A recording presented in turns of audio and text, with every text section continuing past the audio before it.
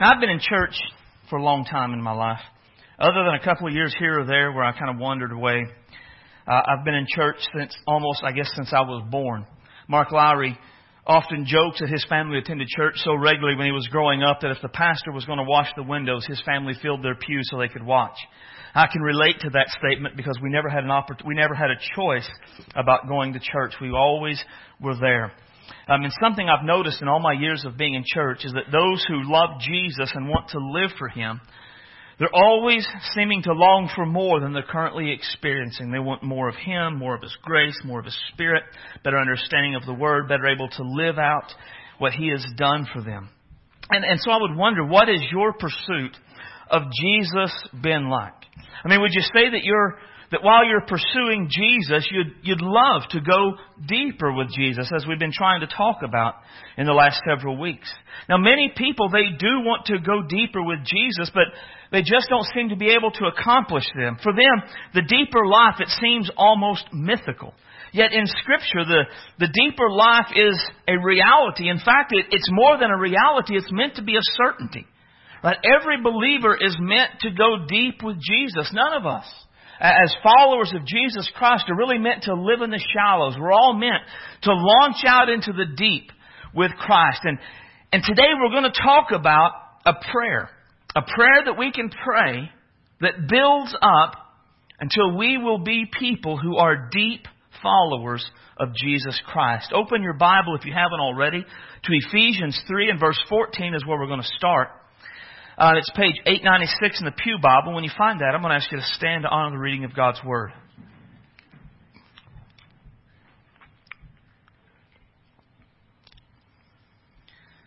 The Apostle Paul writes, "For this reason I bow my knees to the Father of our Lord Jesus Christ, from whom the whole family in heaven and on earth is named, that He would grant you, according to the riches of His glory, to be strengthened with might through His Spirit in the inner man, that Christ may dwell in your hearts through faith, that you, being rooted and grounded in love, may be able to comprehend with all the saints what is the width and length and depth and height, to know the love of Christ which passes knowledge, that you may be filled with all the fullness of God." The title of the message is, "There is Always More." Let's pray. Heavenly Father, we love You today. You are great and awesome and worthy of our praise and worthy of our devotion. Father, we've gathered here today because we want to meet with You. We've gathered here, Lord, to study Your Word, to let Your Spirit come and bring it to life in our lives. Father, we want to go deeper with Jesus. We want to be filled with all the fullness of God and all the greatness that statement means. And God, we know as we look at Your Word that this is possible. We know from looking at Your Word that, Lord, this is what You intend for us. So today as we begin to study what we can do, what steps we can take, things we can pray so that we can, Lord, be filled with all the fullness of God. Let our hearts and our minds be open to You, that, Lord, we would receive Your Word as precious seed, God, that would go deep into our hearts and it would bring forth fruit into our lives. Lord, as we begin to live this out and pray this prayer and try to follow Your leading in our lives, let us see, God, that we are growing in the grace and the knowledge of Jesus Christ, that we are going deeper. Father, help us to understand that there is always more. That, Father, no matter how deep we are as disciples of Jesus today, there is always more of You to know. There is always more of You to experience. There is always more of You to comprehend. Help us never to be complacent. Help us never, Lord, to be satisfied. Stir up a hunger and a desire for more in all of our hearts, God, that we would seek You and pursue You above all else for the rest of our days. Fill me today with Your Holy Spirit. Give me clarity of thought and clarity of speech. Use me as a vessel of honor today that would bring glory to Your name. Father, let Your Spirit and Your Word work together to bring change into our lives. Father, save the lost, restore the backslider, heal those who are spiritually blind. Father, that they would see Jesus and their need for Him. Encourage us, strengthen us, and help us, we ask in the mighty name of Christ our Savior. Amen. You may be seated.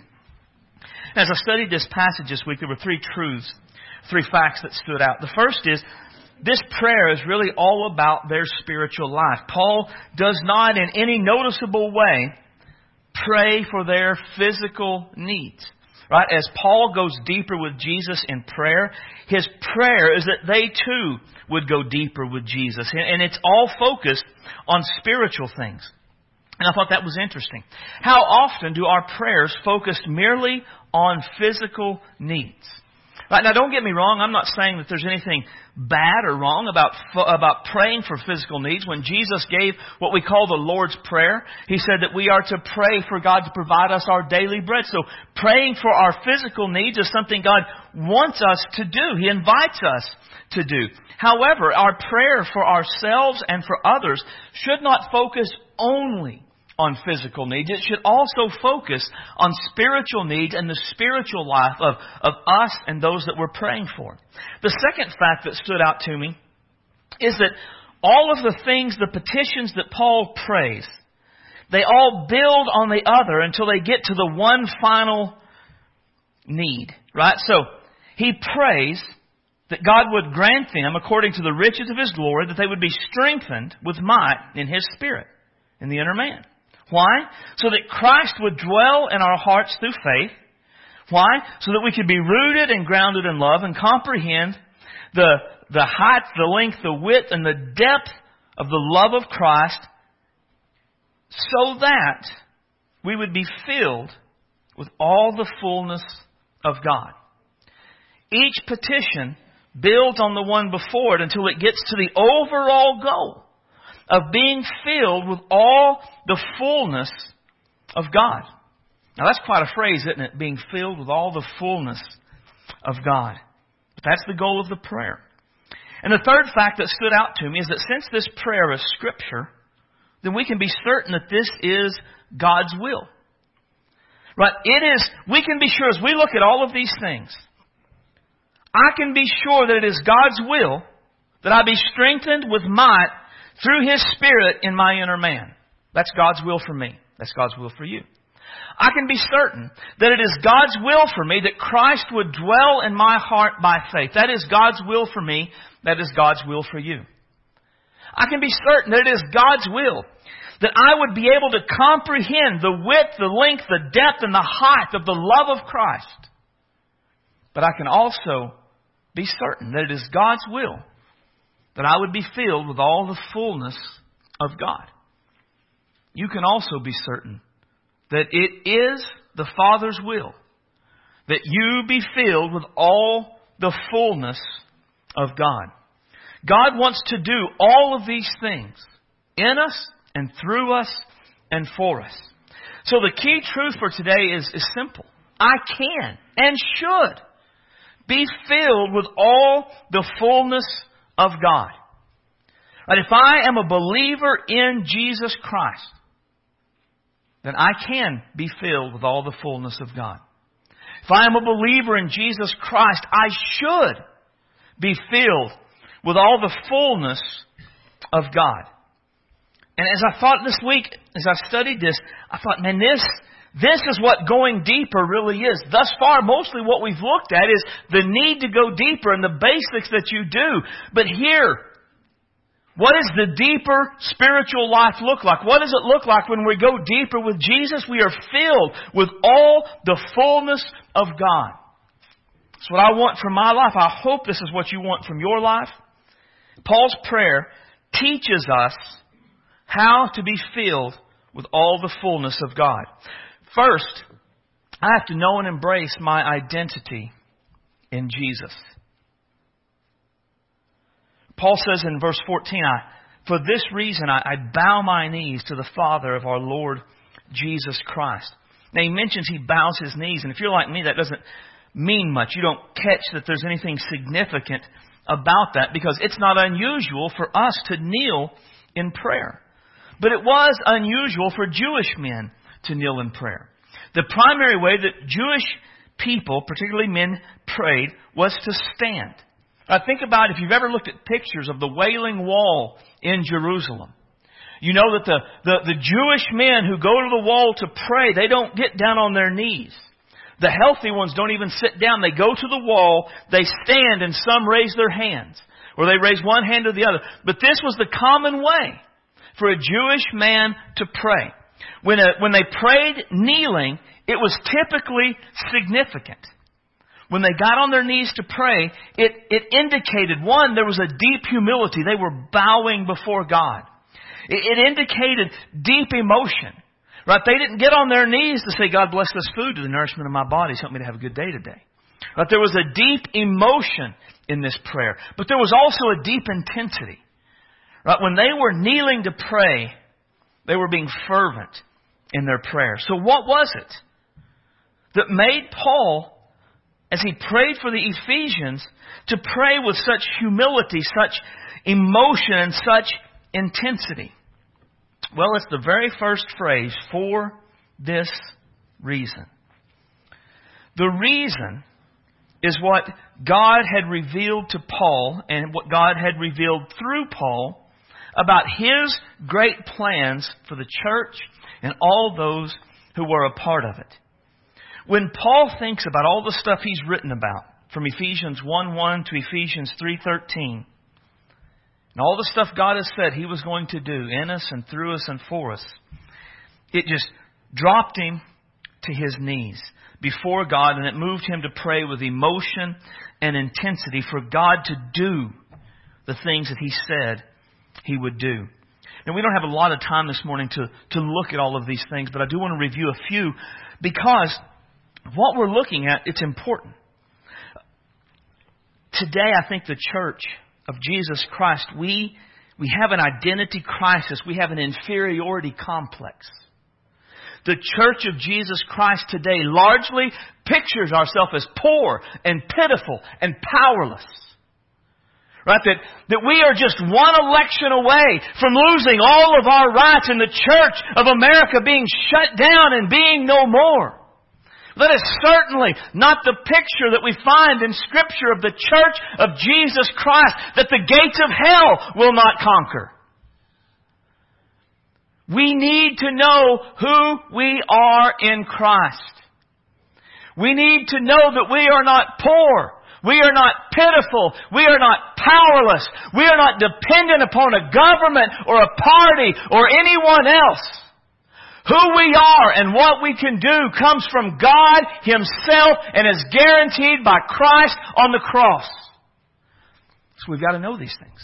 So what is some of the things that it tells us? And we don't have time to look, but I want to quickly review. Look at Ephesians 1 and 3.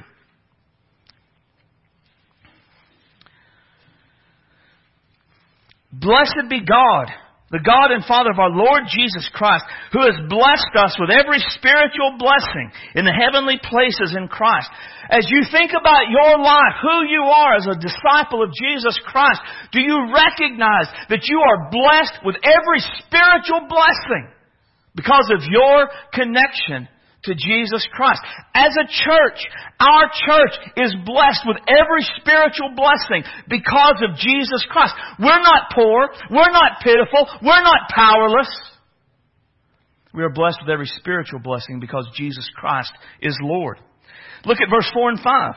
Just as He, the Father, chose us in Christ before the foundation of the world, that we should be holy and without blame before Him in love, having predestined us to adoption as sons by Jesus Christ to Himself, according to the good pleasure of His will. You and I, we are chosen and adopted by God Almighty. Think about that. Do you ever think about that? Why are you saved? Why do you know Jesus Christ as Lord? It is because God the Father said, I want you. Right? If you ever played sports, I was terrible at sports growing up. So any type of sports where you pick captains and you said, you go, you pick him and you pick him.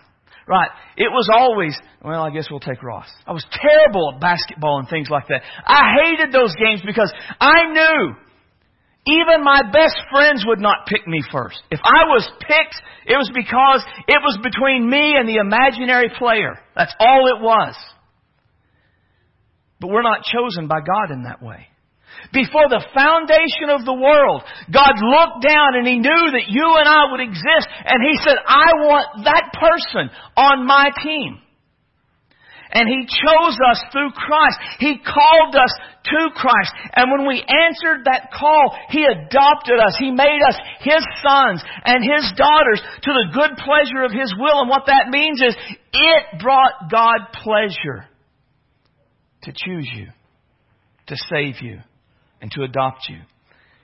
He didn't say, well, I guess I'll take Gerald. Well, whatever. No, I'm glad I chose Gerald. That brings pleasure into my life. Do you think that about yourself? That God, Almighty God, Creator of heaven and earth, looking into eternity, saw you, knew your flaws, your failures, your sins, your mistakes, your rebellion, everything, and said, I want them. And intentionally chose us and adopted us. And when we were adopted, it brought great pleasure into His life. Oh, friends, we are not poor and powerless. We are chosen and adopted by God, our Father. We have, in verse 7, we have redemption through the blood of Jesus, the forgiveness of sins. Right? If you're like me, your past holds things that weigh you down. Your past holds mistakes and failures that bring shame into your life when you think about it.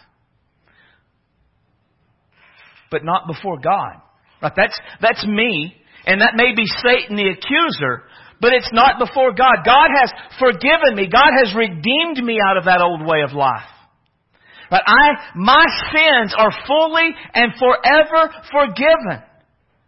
When you think about your life and who you are in Christ, do you focus on the mistakes you made at some point in the past? Do you even focus on the mistakes you've made recently? Because you're not those things. You are forgiven. You are redeemed by Almighty God. Now look at verse 11.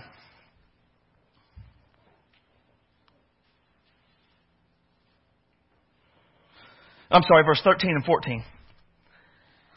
In Him you also trusted after you heard the word of truth, the gospel of your salvation, in whom also, having believed, you were sealed with the Holy Spirit of promise, who is the guarantee of our inheritance and the redemption of the purchased possession to the praise of His glory.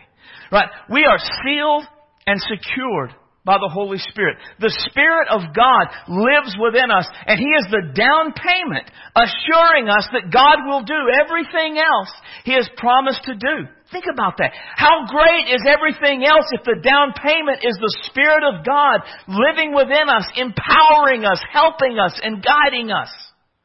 We are not poor. We are not powerless. We are not pitiful. We are sealed and secured by the Spirit of Almighty God. Look at chapter 2 and verses 1 through 7. I won't read them because we're actually going to come back in a little bit. But verses 1 through 3 give this terrible picture of humanity apart from Jesus. Verse 4 says, but God. Right? We were all of these things. And we were headed to judgment, but God intervened. And where we were spiritually dead, He brought spiritual life. Where we were without hope, He gave us hope. Right? God intentionally intervened in your life. And this is the great thing. If we're disciples of Jesus, it's not because we made a good choice. We didn't just sit there one day and be like, I think I need Jesus. No. God reached out to us first. God intervened in our way of life that was leading us to hell. And He said, no, there's something better. Come with me. God intervened in your life, in my life, to save us from the judgment to come. He goes on in verse 10 of chapter 2. But we are His workmanship, created in Christ Jesus for good works, prepared beforehand that we should walk in them. But we are created in Christ Jesus for good works. We are His workmanship. And one of the things people wrestle with in this life is purpose. Why am I here? Does my life have any meaning? If you're a disciple of Jesus Christ, the answer is yes. It does. It has a divine, God-given purpose and meaning to it. Almighty God looked down at your life and He planned something specific for you.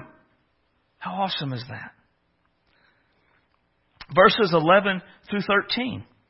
You were once Gentiles in the flesh, who were called the uncircumcision, but what is called the circumcision, made in the flesh by hands. At the time you were without Christ, being aliens from the commonwealth of Israel, strangers from the covenants of promise, having no hope, and without God in this world. But now, in Christ Jesus, you who were once far off have been brought near by the blood of Jesus. But there was a time where the promises of God, they were not ours. We couldn't look at those promises and say, I am His workmanship created in Christ Jesus. I am chosen and adopted. I couldn't say that, but now I can. Now, all the promises of the book are mine. Christ is the guarantee of those things. And when once I had no hope, now I can abound with hope through the power of the Holy Spirit, Romans says. But we are not poor and pitiful and powerless. We are chosen by God. We are adopted by God. We are filled with the Spirit of God. We are inheritors of the promises of God. We live with purpose from God. Friends, we have to know who we are in Christ, because the things we're going to pray for, they're big. They're big. I mean, this is, as I was looking through this message, these are some of the biggest requests we could ever pray. And if we do not know who we are in Christ, we will say, there's no way that can be for me. But there's no way that I can be strengthened with might through His Spirit in the inner man. I'm just not good enough. There's no way Christ will dwell in my heart. There's filled with all the fullness of God. That would be nice, but that's just not something that can happen to me. But when we know who we are in Jesus, we know that it's not about our worthiness before God.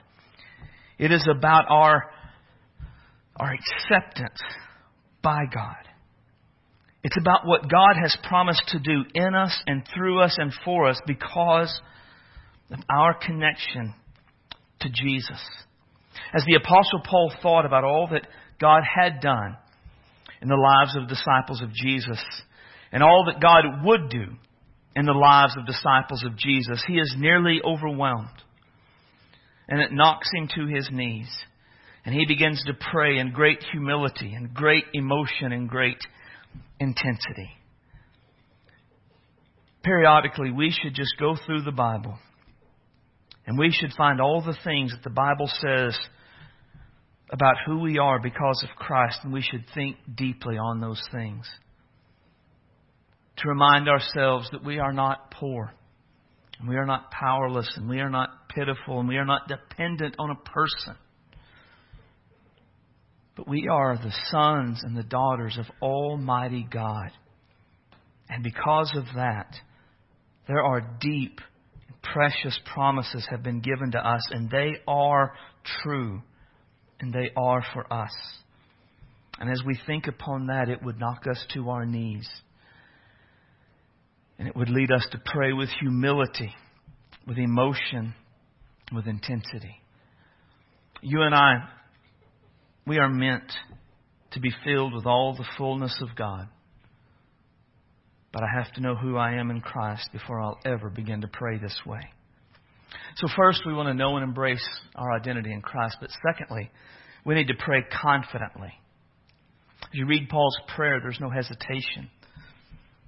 There's no fear. There's no what ifs. Paul doesn't even hedge his bet by saying at the end, if it be your will. Paul just prays all these things would happen.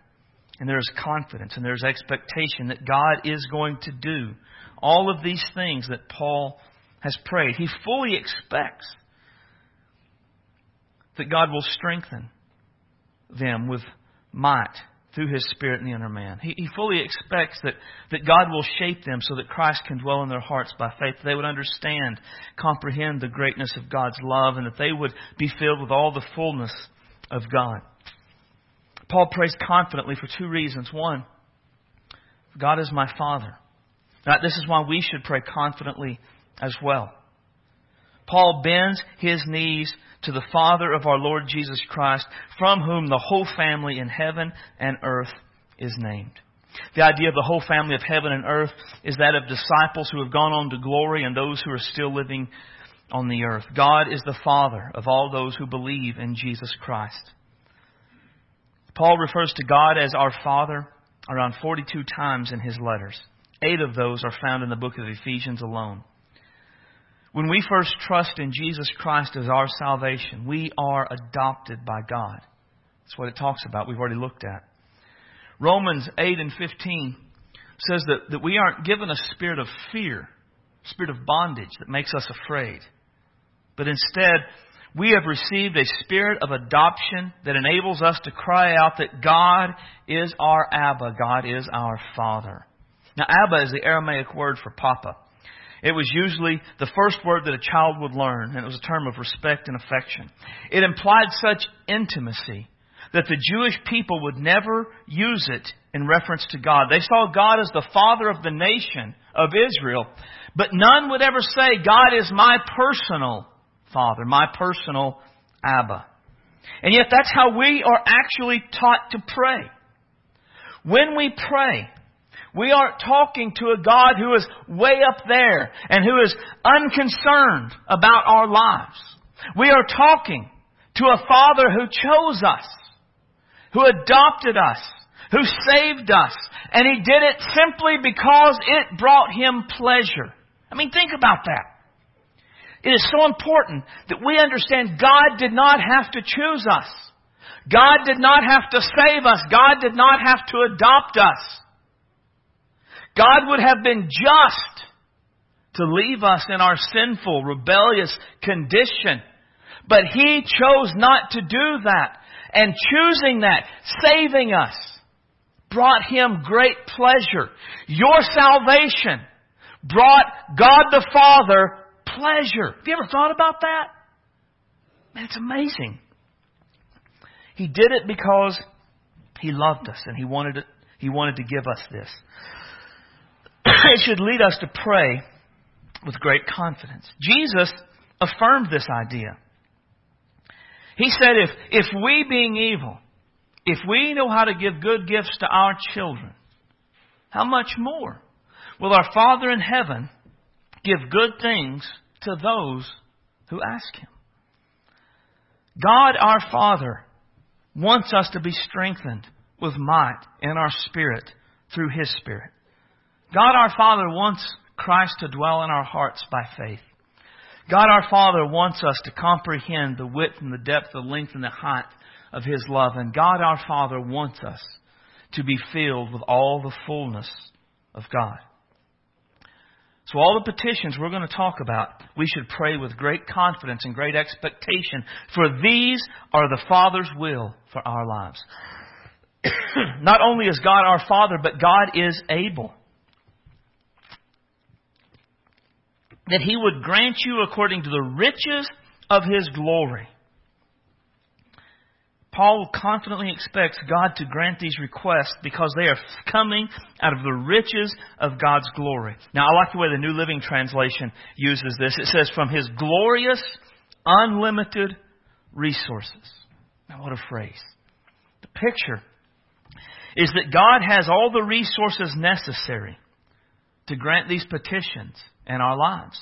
God has everything that is needed to be able to strengthen us with might, for Christ to dwell in our hearts, to comprehend the love, that we would be filled with all the fullness of God. Now, here's what's great. Paul is not confident in the Ephesians' ability to stir this up. Paul is not confident in the Ephesians' ability to do these things. Paul is confident that God Almighty, has everything that's needed so that He can take and He can do that in their lives. Right? Not only does God have the resources to do this, but verse 20 says that God is able to do exceedingly, abundantly, above all that we ask or think, according to His power that works in us. So we're praying for God to do these things. God, strengthen me with might through your Spirit in the inner man. God can do that and much more. God, make it so that Christ can dwell in my heart by faith. God can do that and much more. God, help me to comprehend the width and the depth and the height and the greatness of your love. And God can do that and much more. God, fill me with all the fullness of you. God can do that and much more. God is able to do everything that we're going to talk about today. The requests that we're going to look at, the petitions, are enormous, but they are well within God's capability to grant. He has the resources necessary to produce these in our lives. He has the power necessary to produce these in our lives. God our Father has everything that is needed so that we can be filled with all the fullness of God. God our Father wants us to be filled with all the fullness of God. And so we should pray confidently for these things to happen in our lives. So what are the petitions? Number one, pray for spiritual strength. That He would grant you, according to the riches of His glory, to be strengthened with might through His Spirit in the inner man. His first petition, be strengthened with might through the Spirit in the inner man. That's a lot to unpack. The petition is for God to make disciples strong in our spirits through the mighty power of God that comes through the Holy Spirit. Right? That's what it's about. The inner man, or what I'm calling the Spirit, I think it's the Spirit, our spirit. It is the part of us that was spiritually dead before God intervened and made us alive in Christ. Our spirit is the part of us that allows us, Paul says in Romans 7:22, to delight in God's Word. The Spirit is the part of us that's being renewed day by day. When we talk about our spirit, we win or we lose spiritual battles in our spirit.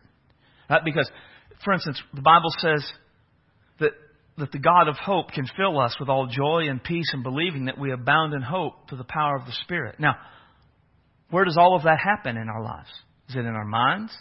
Is it in our bodies? No, it's in our spirit. Ephesians 6:10. Be strong in the Lord and the power of His might.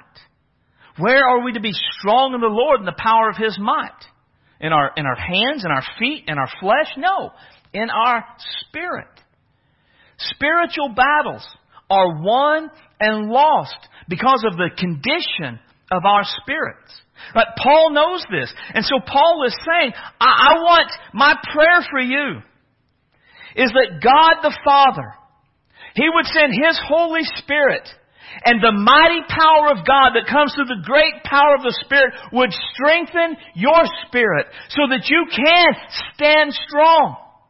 Right? We need to be strengthened in our spirit so that we can stand against the wiles of the devil. Be strong in the Lord, the power of His might, that you can stand against the wiles of the devil. The devil's tricky. He schemes, he plots. How are we going to overcome that? By having a strong spirit. The Holy Spirit has strengthened.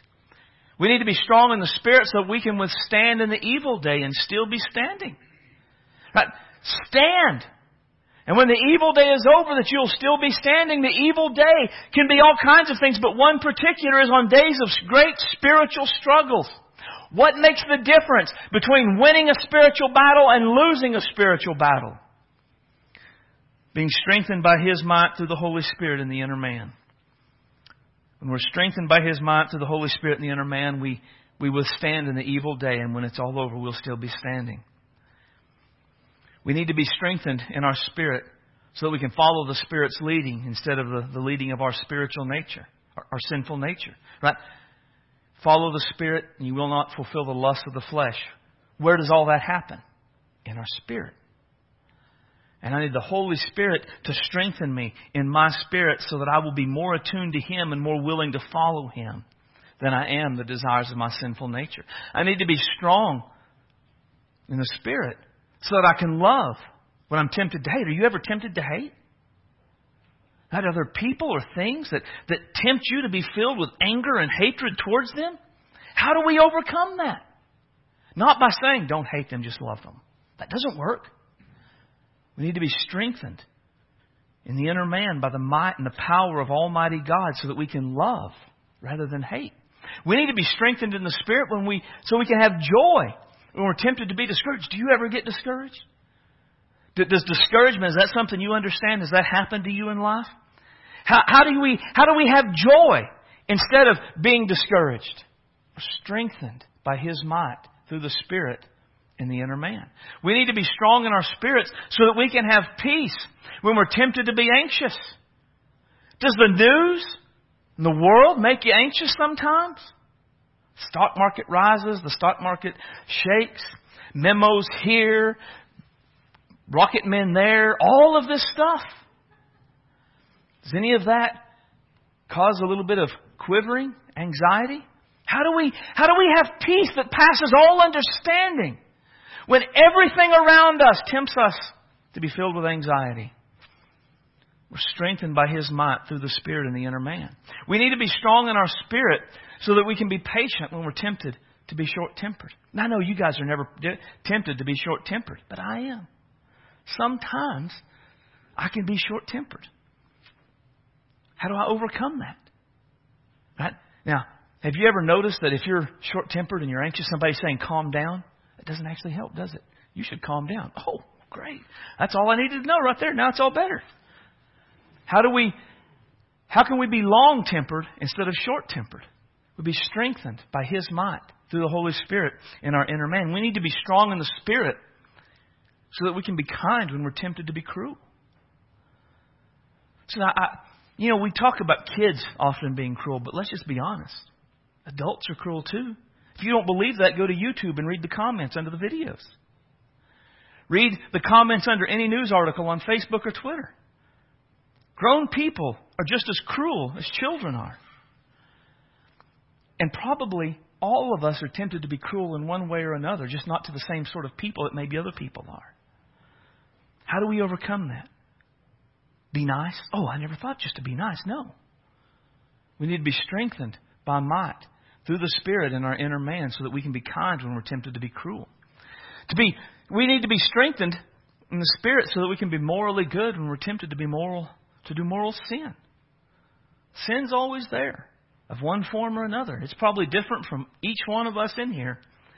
But whether it's gossip or lust or laziness or gluttony or fornication, there is something, some moral sin we're all tempted by.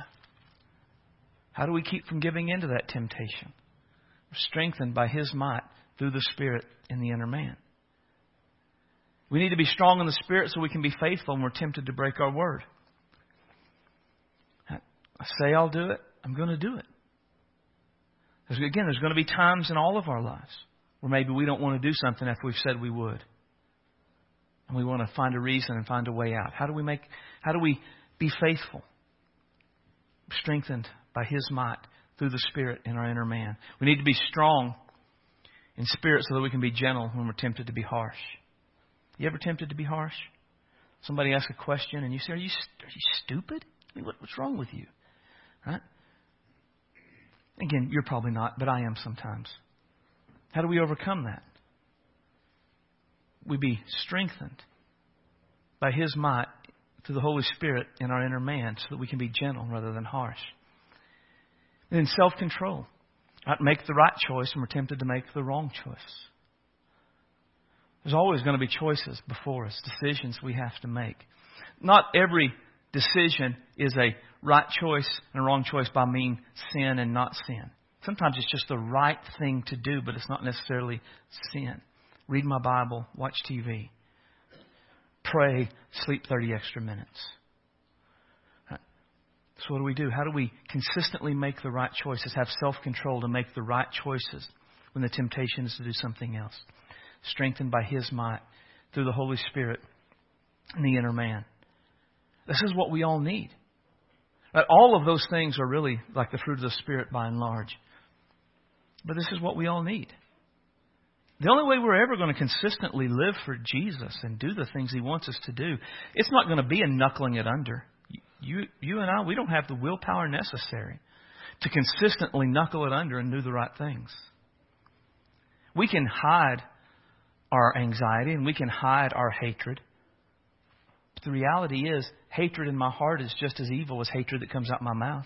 Just because Scott didn't hear me say how stupid I thought he was, that doesn't mean God didn't hear it and God doesn't care, right?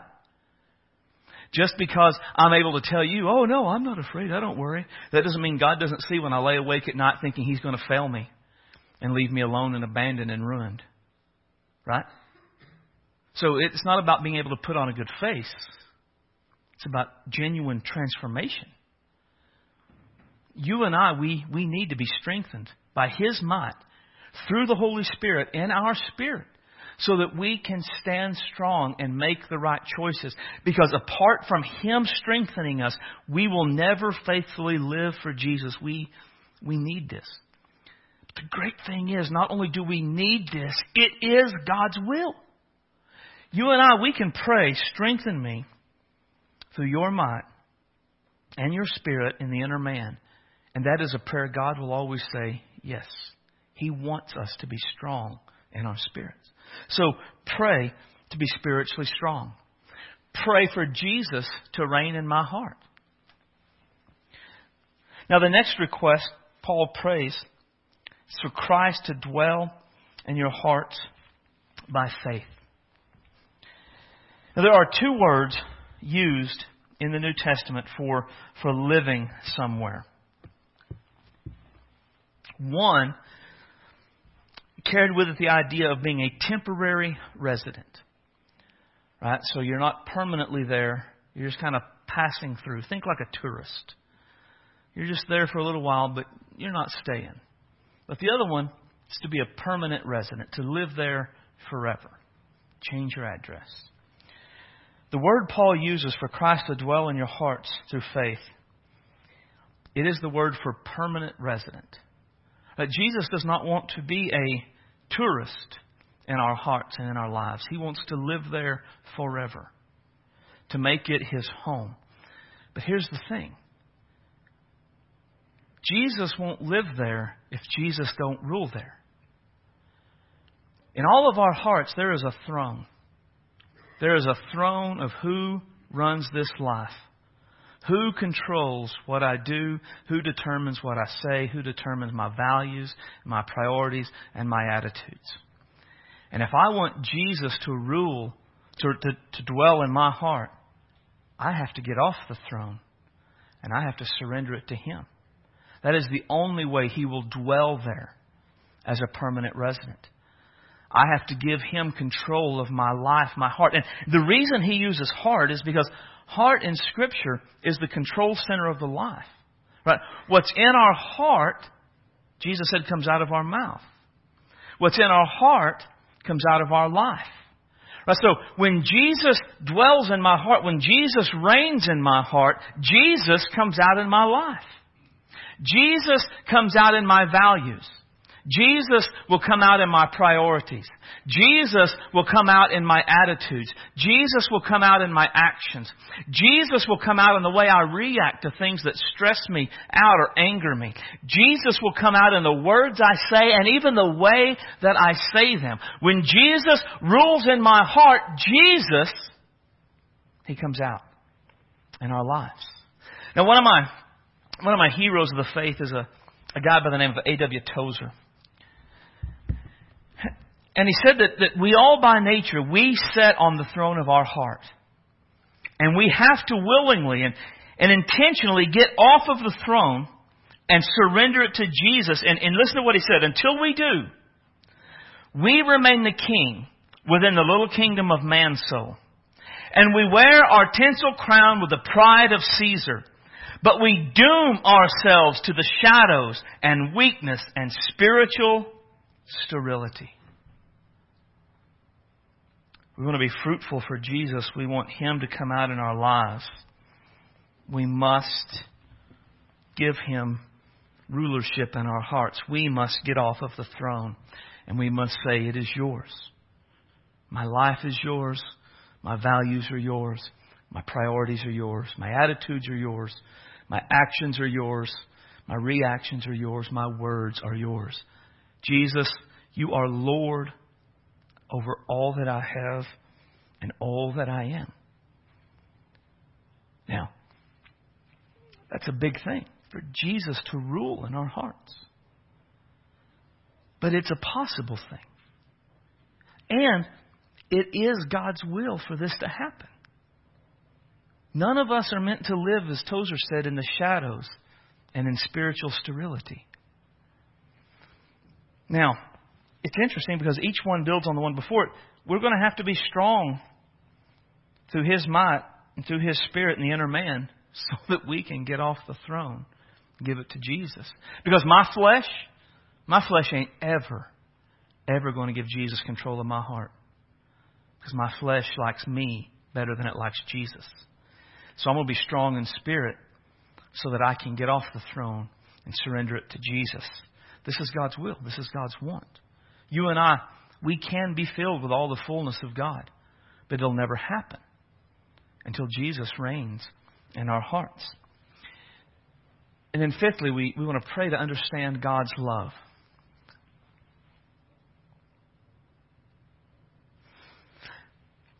That Christ may dwell in your hearts through faith, that you, being rooted and grounded in love, may be able to comprehend with all the saints what is the width and length and depth and height, to know the love of Christ which passes knowledge. Right? Paul knows the importance of our being rooted in God's love for us.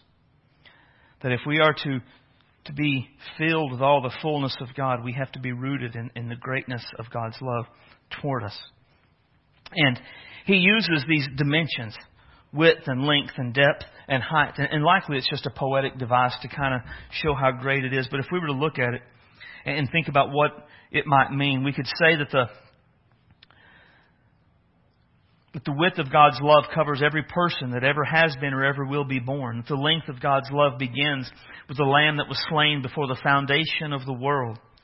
And it will continue while we walk the streets of gold. The depth of God's love took Jesus to the tomb by way of the cross. And the height of God's love rises to the throne of God where Jesus stands making intercession for us.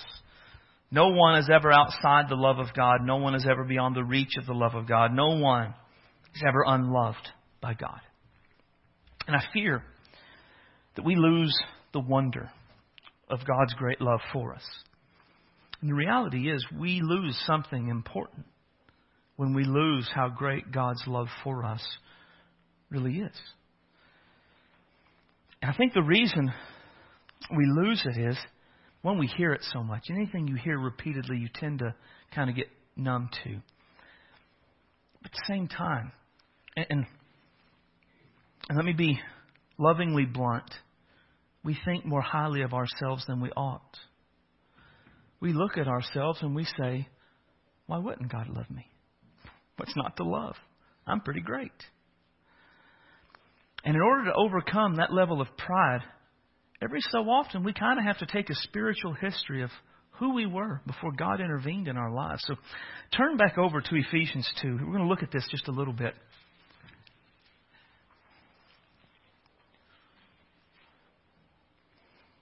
Ephesians 2:1.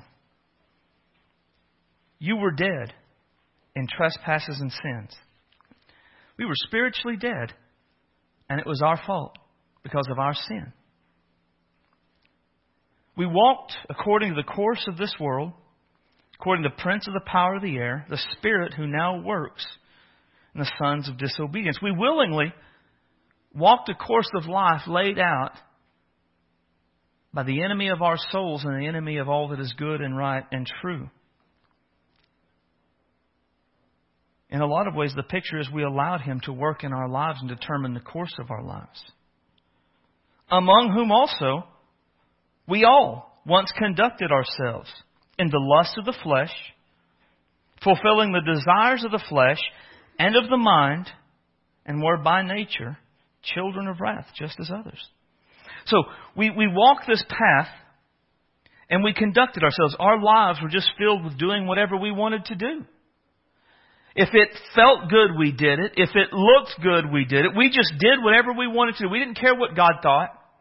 We didn't care what God wanted. We didn't care about God's will.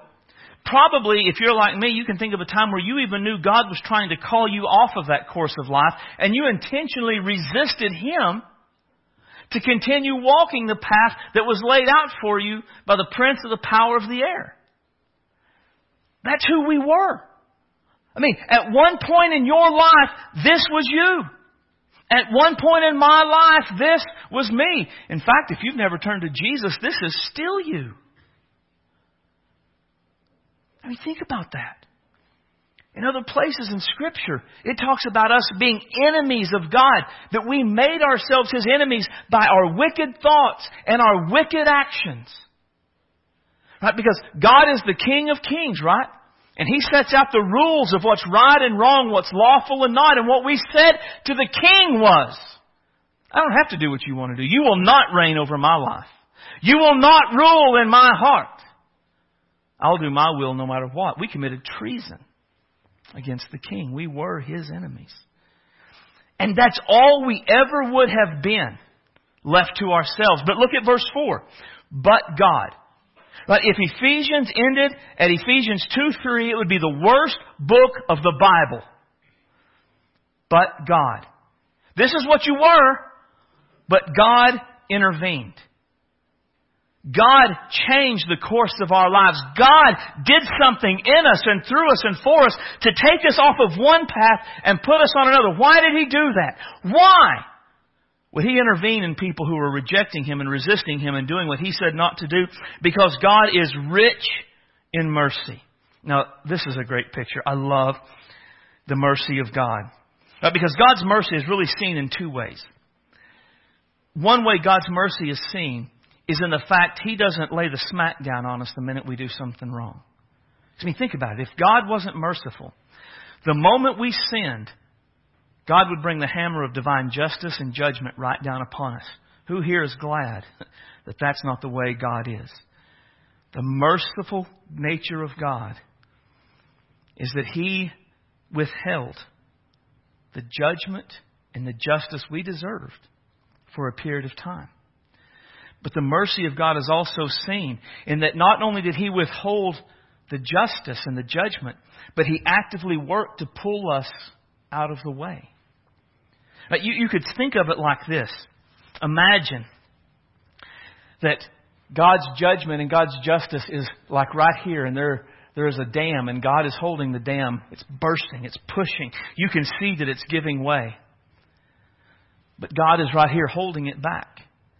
He is the only thing at that point keeping the dam of judgment and justice from breaking and washing over us and bringing us all of the wrath that we deserve. And He's holding it.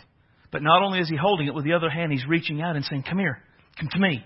I'll give you a way out. I can save you from this. I can bring you out of that. But that's the picture of God's mercy. He holds the judgment and justice back for a period of time, and then He reaches out to us through the gospel, and He says, come to me and be saved. I can save you from this. I can take you out of this. I can make it so that this never happens to you. That's amazing. But again, why would God be merciful to people who resist Him and reject Him and walk according to sin? Because of the great love with which He loved us. God's love is the basis for basically everything He does for us. While we were still sinners, God demonstrated His love for us. How? And that Christ died for us. God's love is the basis of it all. If it were not for God's love, all we would ever do is experience the wrath and the judgment and the justice of Almighty God. Now, I don't know how much you've read about judgment and justice and what the Bible says is going to happen when judgment falls, but it's horrific. I mean, it is disturbing. But God loves us, and He doesn't want us to have that. He wants us to have something better. Now, each of these builds on the one before it, right? First, I pray for spiritual strength. Spiritual strength enables me to get off the throne and let Christ rule in my heart. As Christ rules in my heart, I begin to understand the width, the length, the depth, and the height of God's love for me. And as I begin to understand the greatness of God's love for me, I am then filled with all the fullness of God. So what does it mean to be filled with all the fullness of God? Essentially, to be filled with all the fullness of God is that there's nothing lacking. There's nothing lacking in all that the Bible says I should experience or live out regarding my relationship with God. Right? There is nothing lacking in my life that the Bible says God will do in me and through me and for me. There's nothing lacking in my experience of what the Bible says I should experience from God, and that He will do in me and through me and for me. Now, something that's neat is, all throughout this prayer, it's a Trinitarian prayer. Right? Paul bows his knee to the Lord, to the Father. Paul wants the Holy Spirit to strengthen with might, and Paul wants Christ to dwell in our hearts by faith. Right? So the picture really is that everything the Bible says God the Father will do in me, through me, and for me, the fullness of God is that I experience, I have, I live in all of those. That everything the Bible says that Jesus Christ, God the Son, will do in me, through me, and for me, I live in and I experience all of those, that nothing is lacking. And everything that the Bible says the Holy Spirit will do in me and through me and for me, that I experience and I live out all of those, that none of those is lacking. That's the fullness of God. That I have the full measure, the full experience, the full life. The Bible promises will be mine through my connection to Jesus. Now, something I began to understand about this is that this is a constant process. I mean, there is no, we pray these prayers and then, boom, I'm suddenly filled with all the fullness of God there'll ever be. Think of it like this. You go to the ocean and you take a thimble and you scoop out a thimble. You can fill that thimble up with the ocean, but you didn't really take much of the ocean. There's still more of the ocean to give. So you get a big cup and you scoop that cup filled with the ocean. And the cup is filled with all the fullness of the ocean, but there's still more of the ocean to give. So you get a bucket and you fill the bucket up to the full, and it's filled with all the fullness of the ocean, but there's still more of the ocean to give. So you get a 55-gallon barrel and you fill it up, and it's filled with all the fullness of the ocean, but there's still more ocean to get. So you get a tanker truck and you fill it to the brim, and it's filled with all the fullness of the ocean, but there's still more ocean to get. That's kind of the way it is with God. Today we begin to pray these things and we will start to experience all the fullness of God. But the fullness of God that we experience today, that's not all that there is of God. As we begin to continually pray these things, our container grows, so to speak.